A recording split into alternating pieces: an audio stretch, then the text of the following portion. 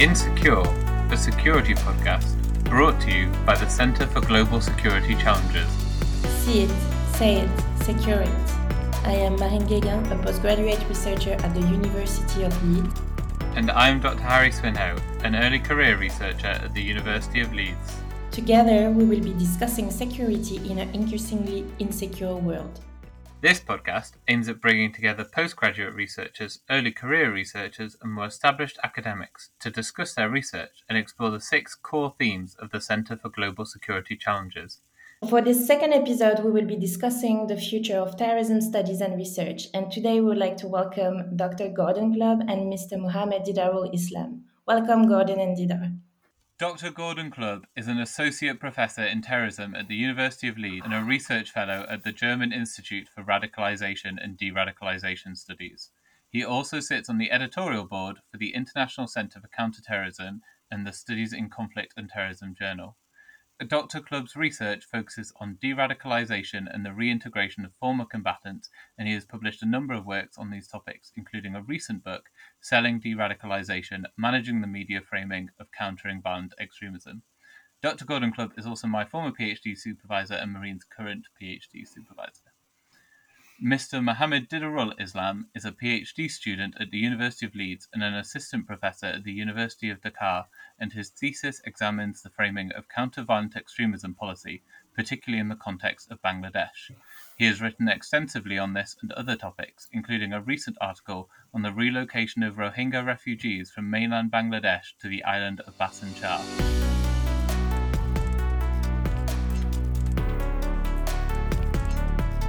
Gordon, Didar, again, we are very pleased to have you here with us today. Thank you for coming. Before delving into the topic of the future of terrorism research and studies, we would like to ask you a question that will remain throughout our episodes, and we intend to ask every speaker. So, how secure or insecure is the world today in relation to terrorism? Gordon, would you like to start, and then Didar? Yeah, well, thanks very much for having me, and it's really great to see this initiative. It's obviously been very successful, so thanks for the invitation. And in terms of the question, I was thinking about this. I think that the world has become more insecure in some ways.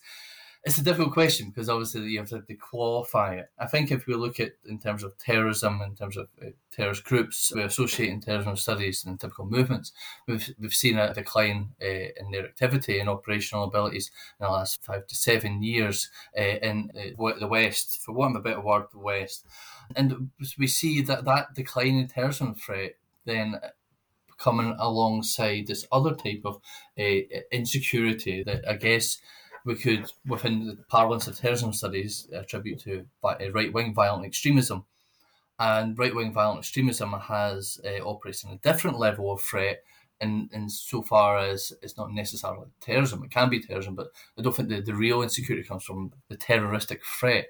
The threat comes from the capture of the state, essentially, and destabilisation of and challenge of norms in liberal democratic values. So in that sense, I think we're talking about in terms of the West, that it's become more secure in some ways as we've got to grips with the kind of the effects of globalisation and of the Islamist movement. The states have got to grips with that, and that threat has declined. But then this new threat has emerged, which I think is even more dangerous because you've got a large part of the population who don't see it as a threat. They don't see it as a security threat. So I think that would be my general thoughts, once again, in terms of that security within the context of terrorism. But that's me just talking about in terms of the Western context. I think beyond that is a different matter. But just to simplify it, I thought I would focus on that point there. Thank you. Dida, do you want to answer that question? What do you think? Yeah, thank you, both of you. Thank you, CGSC, for having me here. I have basically mixed understanding on whether the world is more secure in terms of more. In one sense, you see, after the formal fall of ISIS or formal fall of Al Qaeda, in one sense, the threat of Islamist militancy around the world has been reduced significantly. That's true. But on the other hand, the security threat from the far right has been escalated at a tremendous rate. For example, you see last year what happened in the Capitol Hill and around the Western world. once again, if you consider some case specific situations in some African countries, the threat of terrorism is still high. The new emergence of Taliban in Afghanistan, the threat of extremism is still very high over there, and there is a high chance of making foreign fighters discourse once again in public sphere again. So, in different contexts, I would also say the threat of terrorism is still persistent, and it's not more secure than previous time. Thank you. So, to begin our discussion, we would like to start with a question coming from our audience, actually, which is very relevant to our topic today. So, what are the coming trends in terrorism research, and is it fair to still consider terrorism as the biggest threat? You kind of touched upon already on that. And is terrorism still a global threat or a country based threat? I'll go with the first one, coming trends in terrorism research, because it's an interesting one. In terms of thinking of terrorism research as a field or as an area for studies, it's an interesting topic.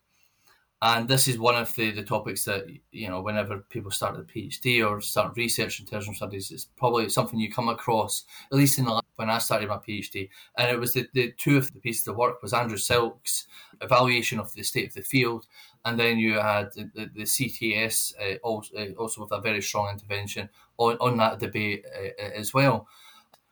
And the general message there was that terrorism research was previously it was not the most rigorous, and there was all these different problems associated with it, and from then there was this drive to improve terrorism research in terms of the rigor, for want of a better word. But also, I guess the CTS was covering those other limitations of terrorism studies.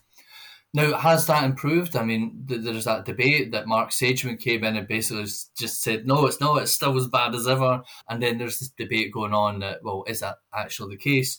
I'm more that camp that terrorism research has improved in terms of the methods. We start to see a greater variety of studies using methods. You see fewer of these studies that are based on no methods at all. It's becoming more sophisticated methodologically, more pluralistic, as I said, not only because of critical terrorism studies, which had played an important role in that, but also I think within the even if you look at the CTS criticisms of terrorism studies field, that I don't think that many of that is relevant anymore. I mean, I think this idea of the critique of the terrorism studies approach to causality, for example, has been addressed, I feel. Terrorism studies has embraced causal complexity. We see that in the different ways, the models that are used.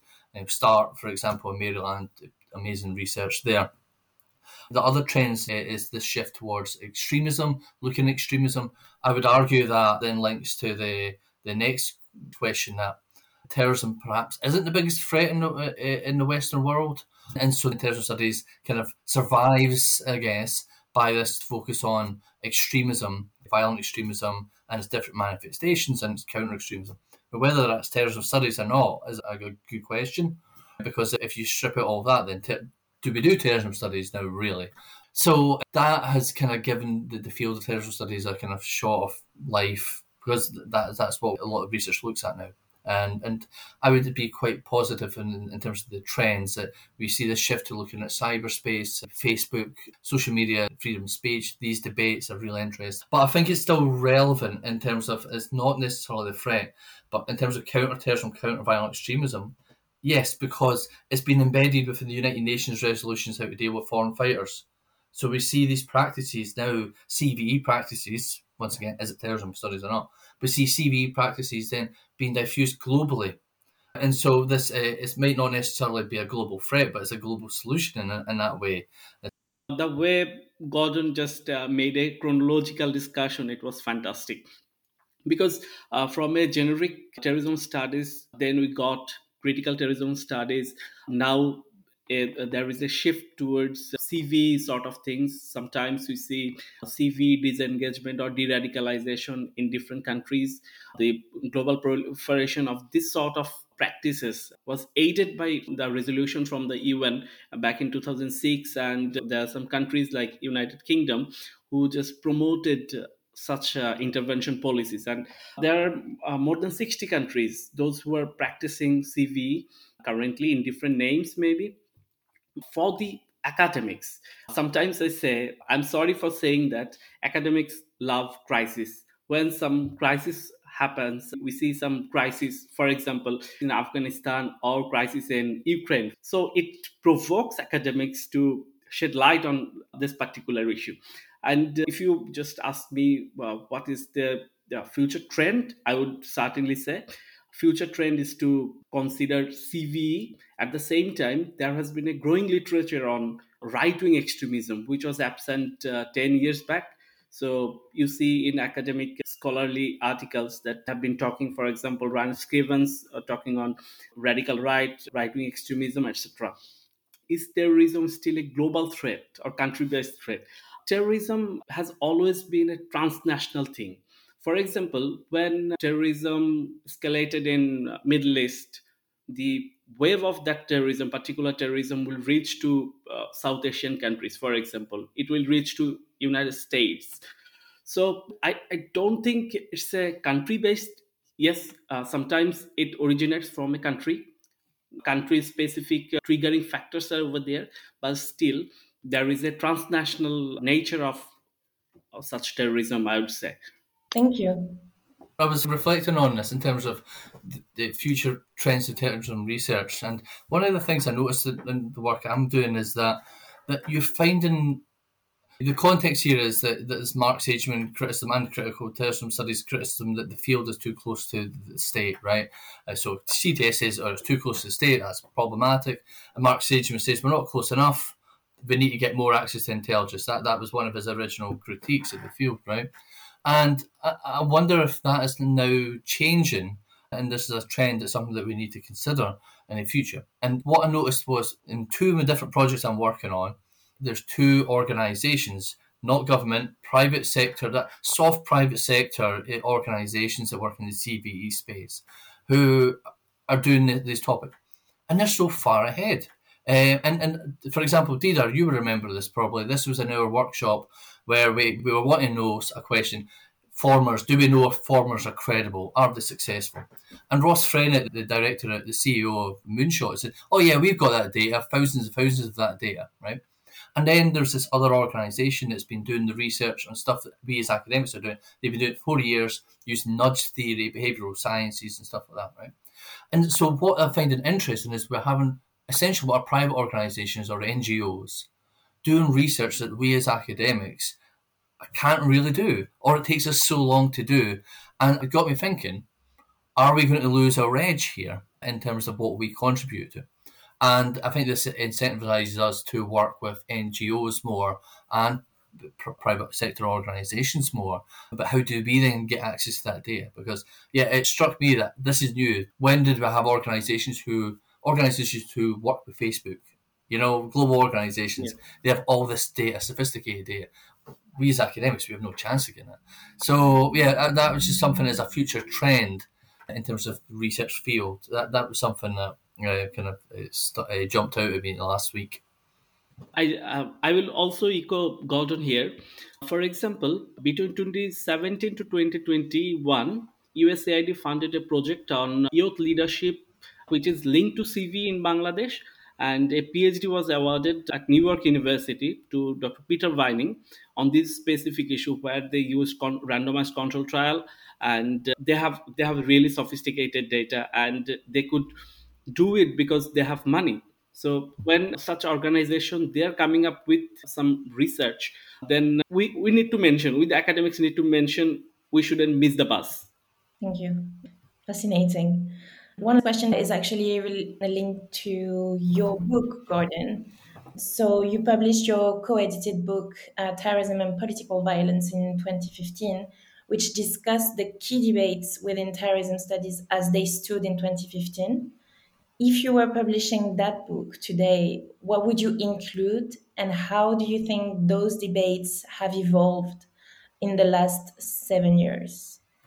When we did terrorism and political violence, we wanted to bring those critical debates with the traditional debates and to focus it around debates essentially, because I felt like at that time textbooks, terrorism studies were some of them awful, to be honest.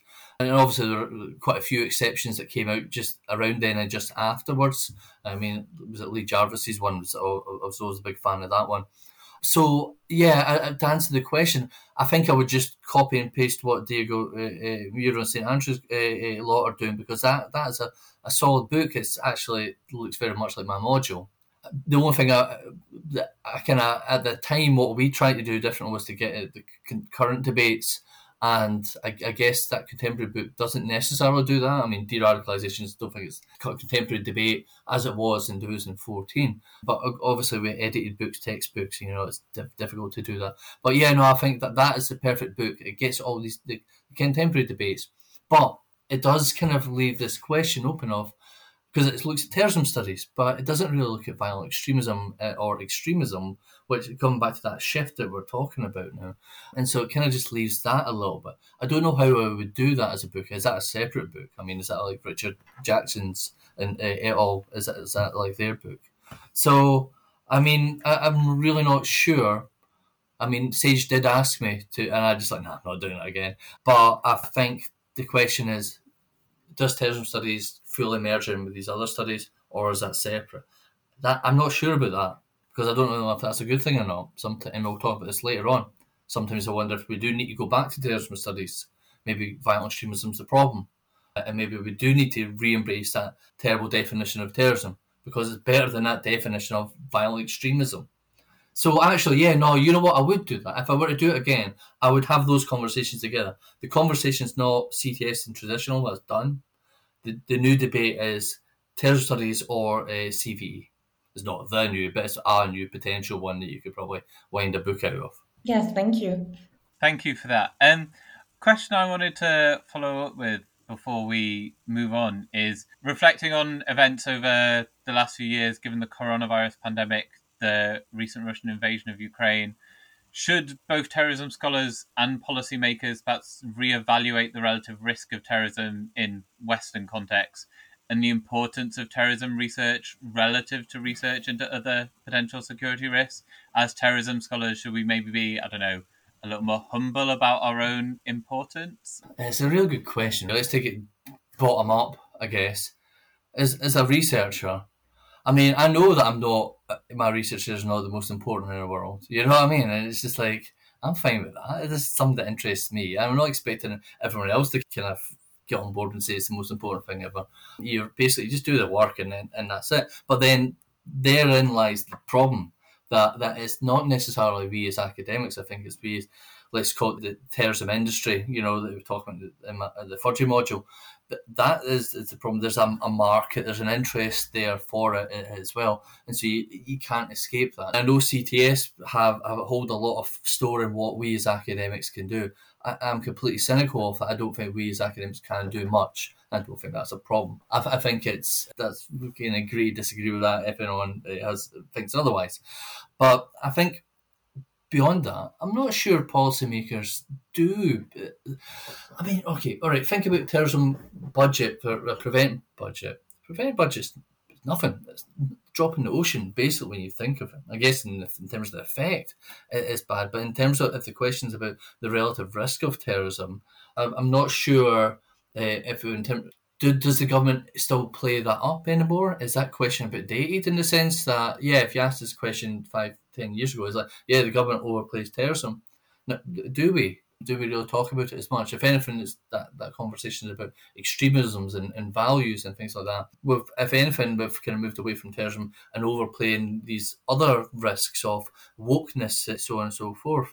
And that is a manifestation of that extremism.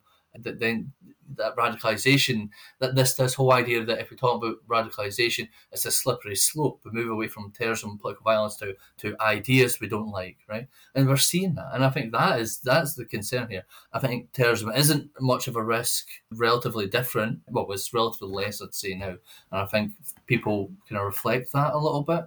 But I wouldn't necessarily say, all right, terrorism people in the UK, let's cut the budget. We're all clear to go here. I mean, I don't know. Clearly, yes, terrorism isn't the most important thing here. But is extremism important? And once again, I'm contradicting myself here because I see it as a problem. But I'll hand over to Didar while I try to reconcile my internal contradictions.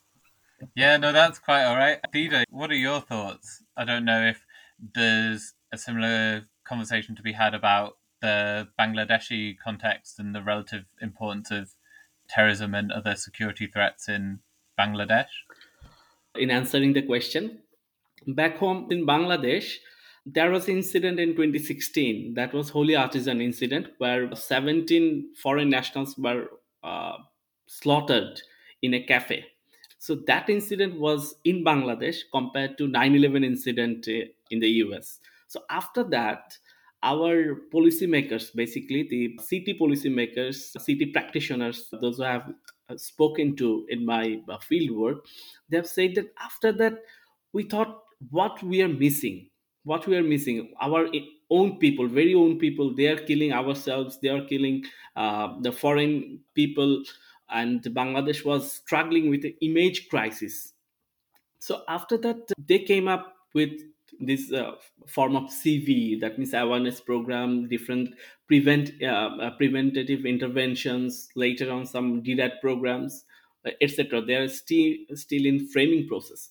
So in Bangladesh, terrorism is still a threat. In terms of terrorism, we understand in Bangladesh, the policymakers understand basically violent extremism of Islamist extremism, not the left-wing extremism that was a crisis back in 70s or 80s. So specifically, Islamist extremism is still a serious threat in Bangladesh, according to the policymakers. They're trying to bridge the academics over there as well, but my understanding is there is a gulf of difference between academics understanding of a fact and the policymakers understanding of a fact, even though they incorporate them their ideas. But at the end of the day, policymakers, they're either field bureaucrats, that means police, or the secretaries. So they themselves, what they think right, they tend to do according to their own way. Sometimes they I'm not saying exclusively, but I'm saying inclusively. This is the general practice. This norm has been practiced in different countries as well.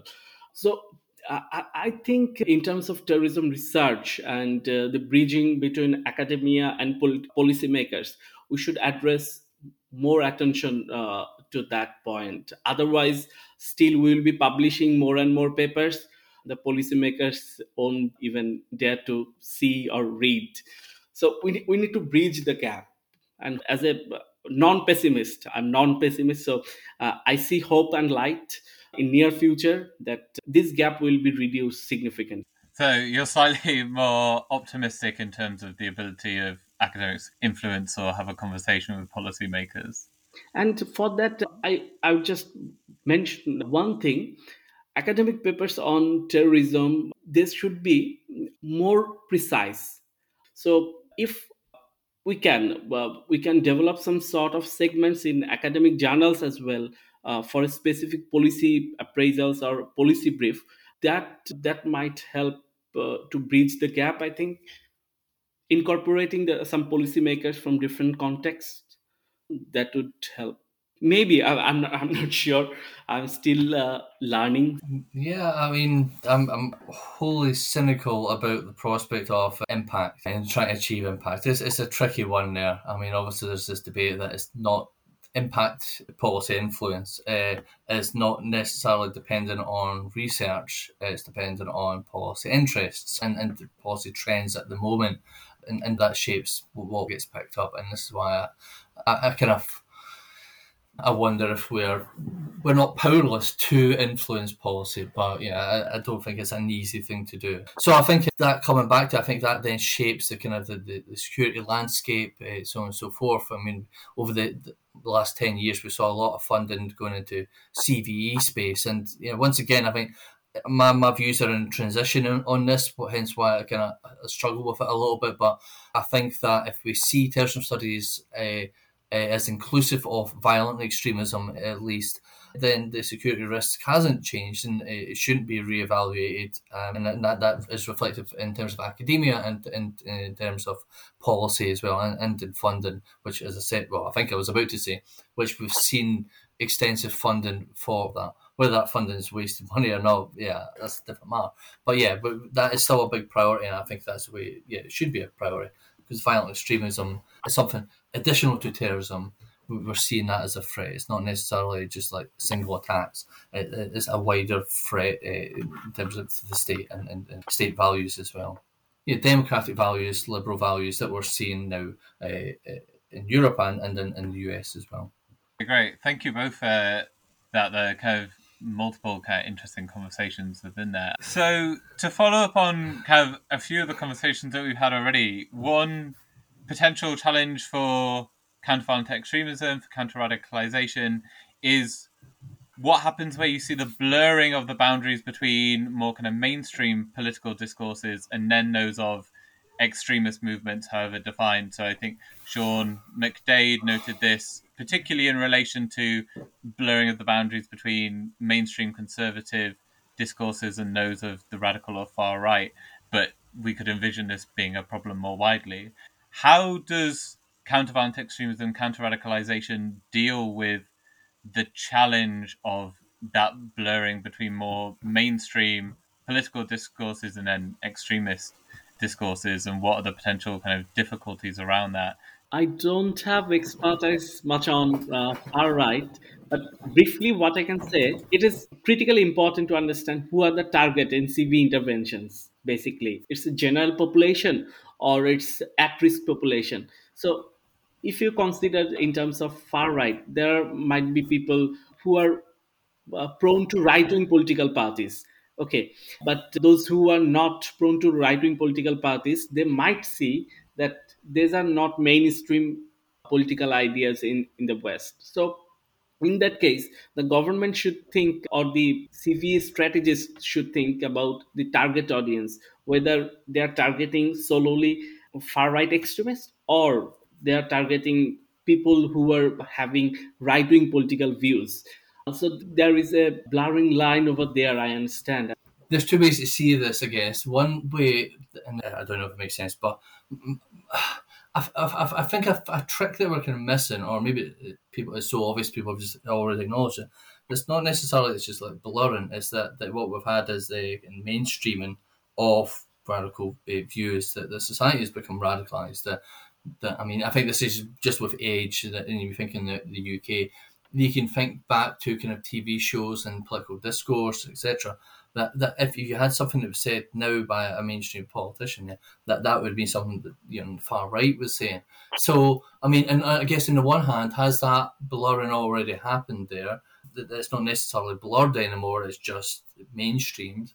But I think once again, I'm trying to kind of feel for what we're kind of talking about and linking this to CVE.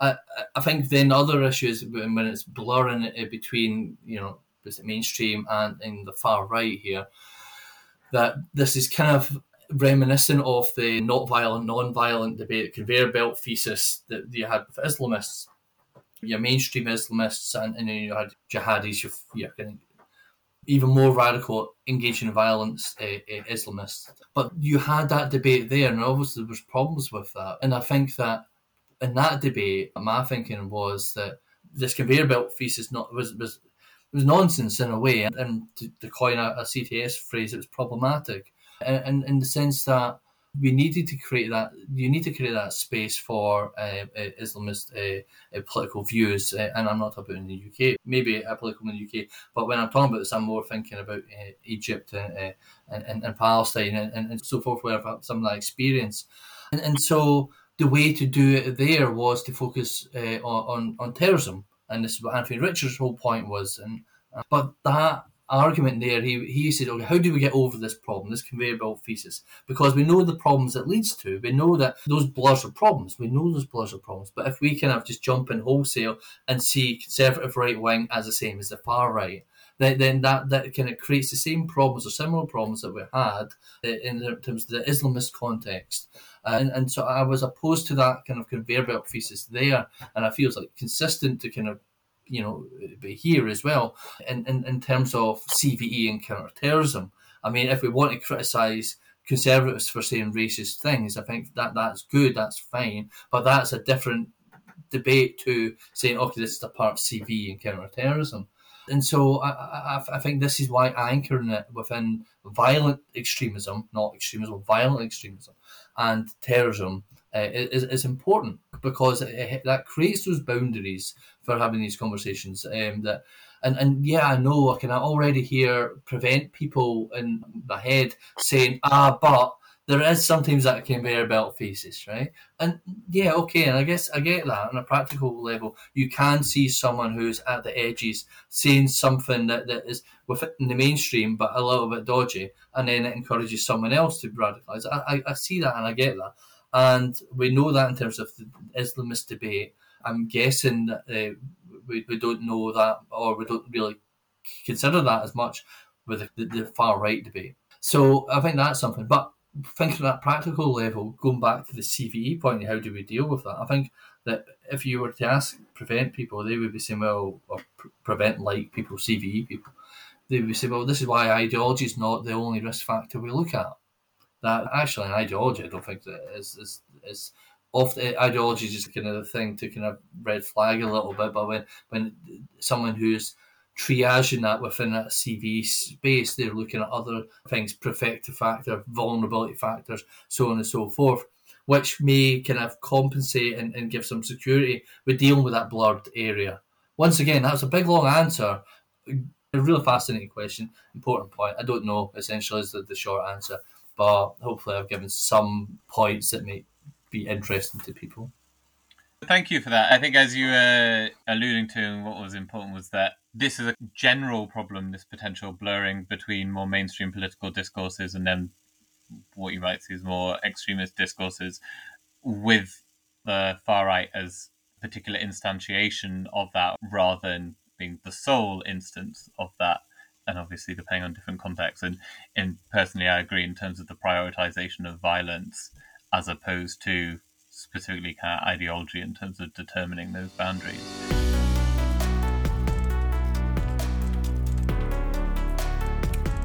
Moving on into the discussion, we wanted to add that our bonus episode will be coming up, where we actually delve a little bit more on my research and the research done by Harry, and we discuss the political discourse within the UK and the French context. And something we came across with is this distinction in political language in defining and framing the enemy or the terrorist other. So, to reflect on that data, I was wondering if this construction of suspect communities was something that you analyze within the Bangladeshi context, within the discourse. And is there therefore similarities as such with Western discourse, let's say, or not? In Bangladesh context, it's a bit different, and certainly it's different. Bangladesh, is a Muslim majority, but constitutionally, it's a secular democracy as well. In Bangladesh, more than 90% people they are Muslims, and it's quite impossible for the policymakers to frame a large number of people as a suspect community. So the customary idea of suspect community cannot be relevant in Bangladesh in current times. But there is always a but. But there was a time when people, or even the policymakers, practitioners, they used to frame that madrasa, that means religious schools, madrasa background students, they become violent extremists, or poor people, they become violent extremists more than anyone. But in post 2016 discourse, you see this discourse has been shifted, and not only from poor background, not only from madrasa background, there is a new discourse that English medium background students, they sometimes prone to radical ideas. After analyzing some profiles, there are some key studies from Ali Riaz, Mustafa, or even Simon Parvez that they are demonstrating that more people from affluent families, they are becoming extremists. So 10 years back, the customary idea that marginalized people in terms of poverty, unemployment, they were becoming extremists. Now that has been shifted. But as a general, the making of at-risk population is not compatible to UK, so we can discard, or it's not conclusive. But I can understand in Bangladesh, Muslims are, in general, are not marginalized in the sense of making at-risk population. In Bangladesh, police officials, they have been using some sort of techniques. They are not sharing with us. It's, I would say, their secret techniques, or with their intelligence, they try to figure out who are the at-risk people who are sharing, for example, some similar message of IS or Al Qaeda in Indian subcontinent. They're sharing this message to Facebook. So what Bangladesh police does right currently, they are not arresting them. Instead, they are reaching to their families and trying to sit with them with some other fellows, because in local areas there is a hierarchy of society. So they try to connect those people with them, to bring them back in normal life. Otherwise, the police officials understand there is a huge risk that these people might turn in a weaponized way, and that means they might turn as violent extremists. So in Bangladesh, in general, first of all, there is no generalization of at-risk population. At-risk population is very customized according to Bangladesh police officials, and they try to address those both by interception and by advocacy and persuasion, etc. One official, police official, he's a senior police official from Bangladesh, he said to me that, for example, you are arresting someone as a suspect terrorist. So if he's not a real terrorist, then every relatives, their friends, peers, and the community will turn up against even the regime, against the regime. So there is a specific police unit, CTTC.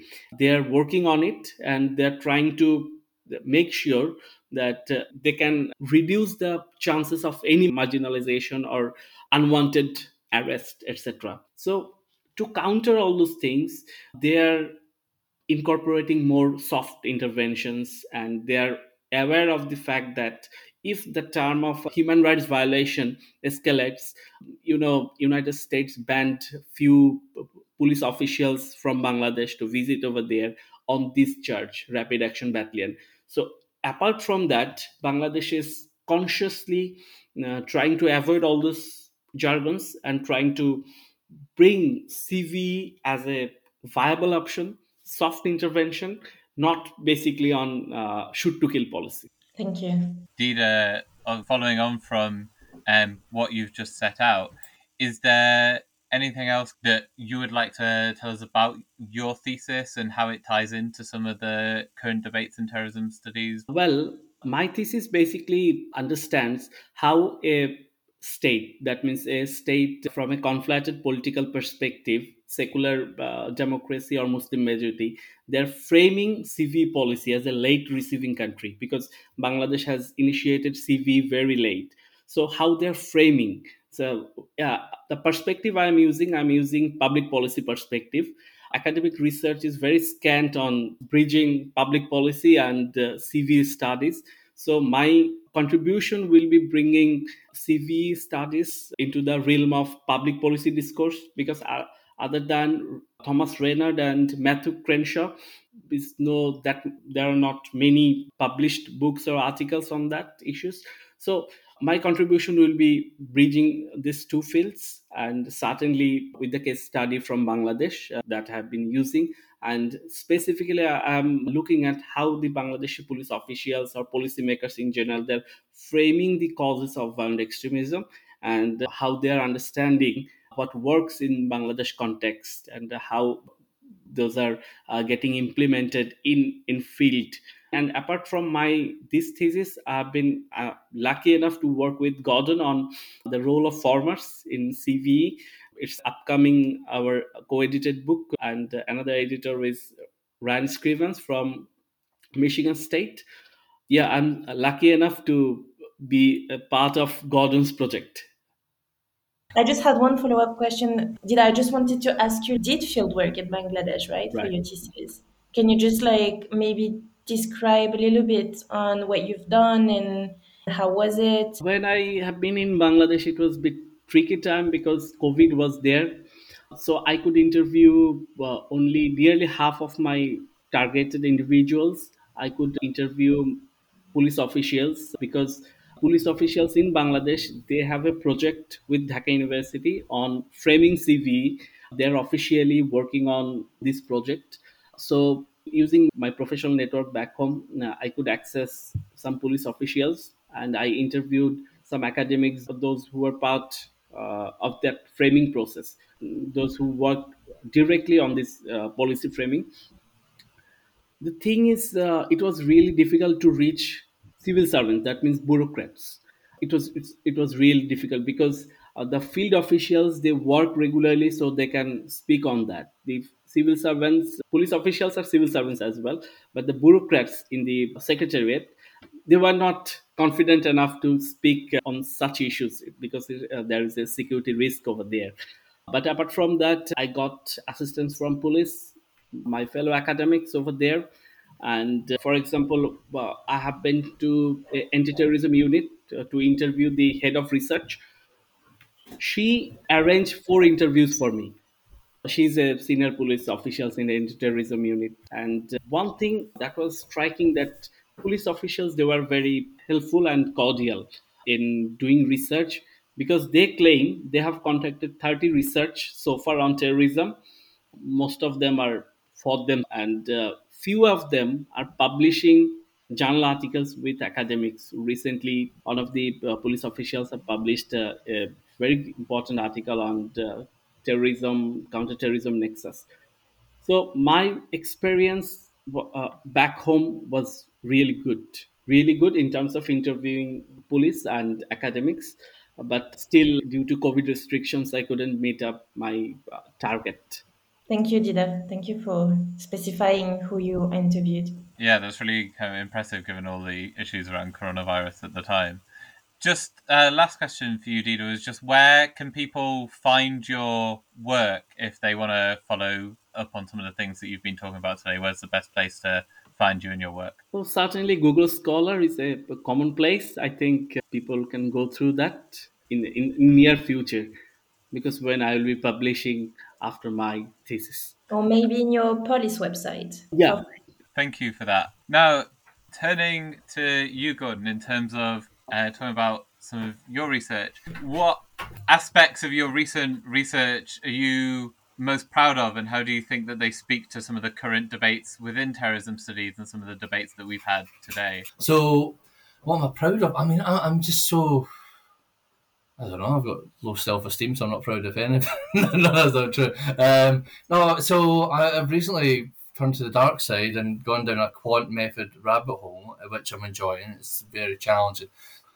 And I'm really proud of that, actually, because, I mean, I've always done, I guess, qualitative work or theory. The recent book it's right here, Selling Deradicalisation. I mean, I kind of forgot that's out. It's because I've kind of moved on to these other topics. And so I'm kind of proud of that in the sense that I think it's really exciting. It's difficult, it's challenging. I mean, obviously, there's kind of a lot of questions coming, because if you're coming from a qualitative background, kind of doing a little bit of work in CTS and then making that kind of transition, so to speak, you kind of have to justify it. But anyway, so what I'm doing is using experimental surveys, and the one I'm doing is with Yoshi Graham. Yoshi's at Leeds, Graham's at York, and Maybeth Altair, and we're going to be we've written it, we've presented it. It's looking at reintegration of terrorist offenders, and so I've already written about people's attitudes to reintegration of terrorist offenders. What we're doing in this paper is to look at is how can you shift people's behavioural support. Behavioural support is important because it's okay to say, do you support people returning to the community? But for reintegration to be successful, you need to develop pro-social ties. And pro-social ties require public support or community support. Are you going to invite someone to some social activities, or are you going to exclude them? Are you going to stigmatise them? The sort of behaviours that are important. And what we wanted to look at was, if people are in a de-radicalisation programme, does that have a positive effect on behavioural support? And what we've showed that it does. That if you just tell someone that they've been in rehabilitation, people are more likely to invite them for drinks, for a social activity. They're more likely to invite a terrorist around. I mean, that's pretty cool. I mean, these are kind of small effects, but nevertheless, what is significant and it's interesting. But what it shows is that there are ways to engage with communities, to nudge their attitudes and their behaviour that can help develop pro-social ties and reintegrate terrorist offenders. And I think the important point here is the reintegration of terrorist offenders isn't in rehabilitation, isn't just for themselves and it's a nice thing to do. Well, I think it is, but isn't just for that. It is in the belief that if you develop these pro-social ties, you reduce the risk of reoffending. That increases safety and security for everyone. And I think that's a narrative that's very effective also, increasing support. So, yeah, looking at reintegration of terrorist offenders. The next one we're looking at is transparency. Now, the assumption is that if CVE programs like, let's say, Prevent, everyone knows it, and probably most people who know about Prevent hate it, and most people who don't know about Prevent don't hate it, they like it, right? But most people who know about Prevent will hate it, so it's very kind of interesting what to talk about. The assumption is that if you're more transparent with the public, that people will support and trust. And that's important because you need to develop that community trust in these programs for referral, for legitimacy, for all these other things, reduce opposition, right? So community trust and support is obviously important. It's not just in Prevent, it's not just in government space. We see this in America with NGOs that work in CVE space talking about they need to develop community support, especially among Muslims in the American context. So this assumption is an interesting one because transparency should have that effect, actually. If you look at the theory, transparency has the opposite effect. If you are more transparent with policies that involve matters like this, that you'll decrease trust or have no effect in Western countries, but in non-Western countries, you'll decrease trust and decrease support. And it's an interesting what that difference is between Western and non-Western countries, but the theory shows that it is. So what we're looking at, and I'm waiting for the data with bated breath, because it'll probably come back saying nothing, but waiting for that data to come, and we'll see. That'll be great, because basically that'll be like, I mean, transparency is important, obviously, beyond whether it builds community support. But if we're going to basically say, look, if you increase transparency in this way, it will increase trust. Do that, but this type of transparency won't work. So that'd be great, but we'll see what comes out there. And very, very lastly, the work me and DDAR, that's our project, mate. That's formers. That's a great data collection, bringing practitioners, everyone, a world of knowledge together. And me and Daniel Kohler are also going to be doing a little bit on another survey experiment looking at credibility. Do formers have are they credible? Providing some evidence for that, and it seems like no, they're not. That's early stages. We'll see, but yeah, they're obviously significant. Yeah, but I looked at it; it doesn't seem like they make a difference. Police are more credible, which is interesting. You assumed it was opposite, but it's not. Anyway, that is it. Thank you very much. And so that's what I'm proud of, that I've done something that's completely different from whatever I've done. Very challenging. No qualifications in maths. So that's why I'm proud of that, I think. Yeah, no, thank you for that. Best of luck with your journey into, as you say, the dark side. Lastly, where is the best place for people to follow you and find your work if they want to follow up on some of the research that you've just laid out for us? Google Scholar as well, yeah. But I'm happy to share and talk. So invite me. That's for your audience. If you're in a nice sunny location in the south of Italy, invite me. That's the best way to hear about my research. Well, hopefully you'll get some follow-ups from that. Okay, great. Well, thank you both for coming. That was really fantastic. A couple of really interesting, different cross-cutting conversations there. Thank you again for joining. Thank you so much, guys. Yeah. Likewise. Thanks for having us. Likewise. Thank you so much, everyone. Thanks so much, Gordon and Didar, for this fascinating discussion we just had. As I mentioned at some point during this episode, we will release a bonus episode in which Harry and I discuss our research, as we are both ECR and PGR. I will be discussing my research on French counterterrorism and the application of emergency power as a colonial legacy. Also, my forthcoming book chapter entitled Our French Counterterrorism Strategy, a Colonial Legacy, and What Remains from the Colonial Matrix when constructing and responding to the threat of terrorism in an edited book coming up at the end of 2022. Harry will be discussing his research, both his thesis, which focused on an analysis of the Islamic-style strategic narratives of sovereignty and political legitimacy, constructed through English language propaganda content, and his new article recently published in Critical Studies on Terrorism, followed by a discussion between us on the differences and similarities within the French and the UK political discourse in depicting the enemy. So stay tuned and keep an eye on your podcast apps. We would like to thank you both for taking part in this episode and thank all of you who are listening to our podcast, especially those that sent in questions. We would also like to thank our assistant producer, Irene Groenland. Please remember to subscribe to our podcast on Acast, Spotify, Apple Podcasts, and all major podcast apps to get future episodes directly into your feed, and take a look at the Centre for Global Security Challenges to find further cutting-edge research on today's topic. If you enjoyed this episode, then please remember to leave us a rating and review. Stay tuned, our next episode will be coming out next month. Thanks for listening, and join us next time on Insecure, a security podcast. But until then, stay safe, stay secure. Bye for now. It was Harry and Marine for the CGSC podcast. Insecure, a security podcast.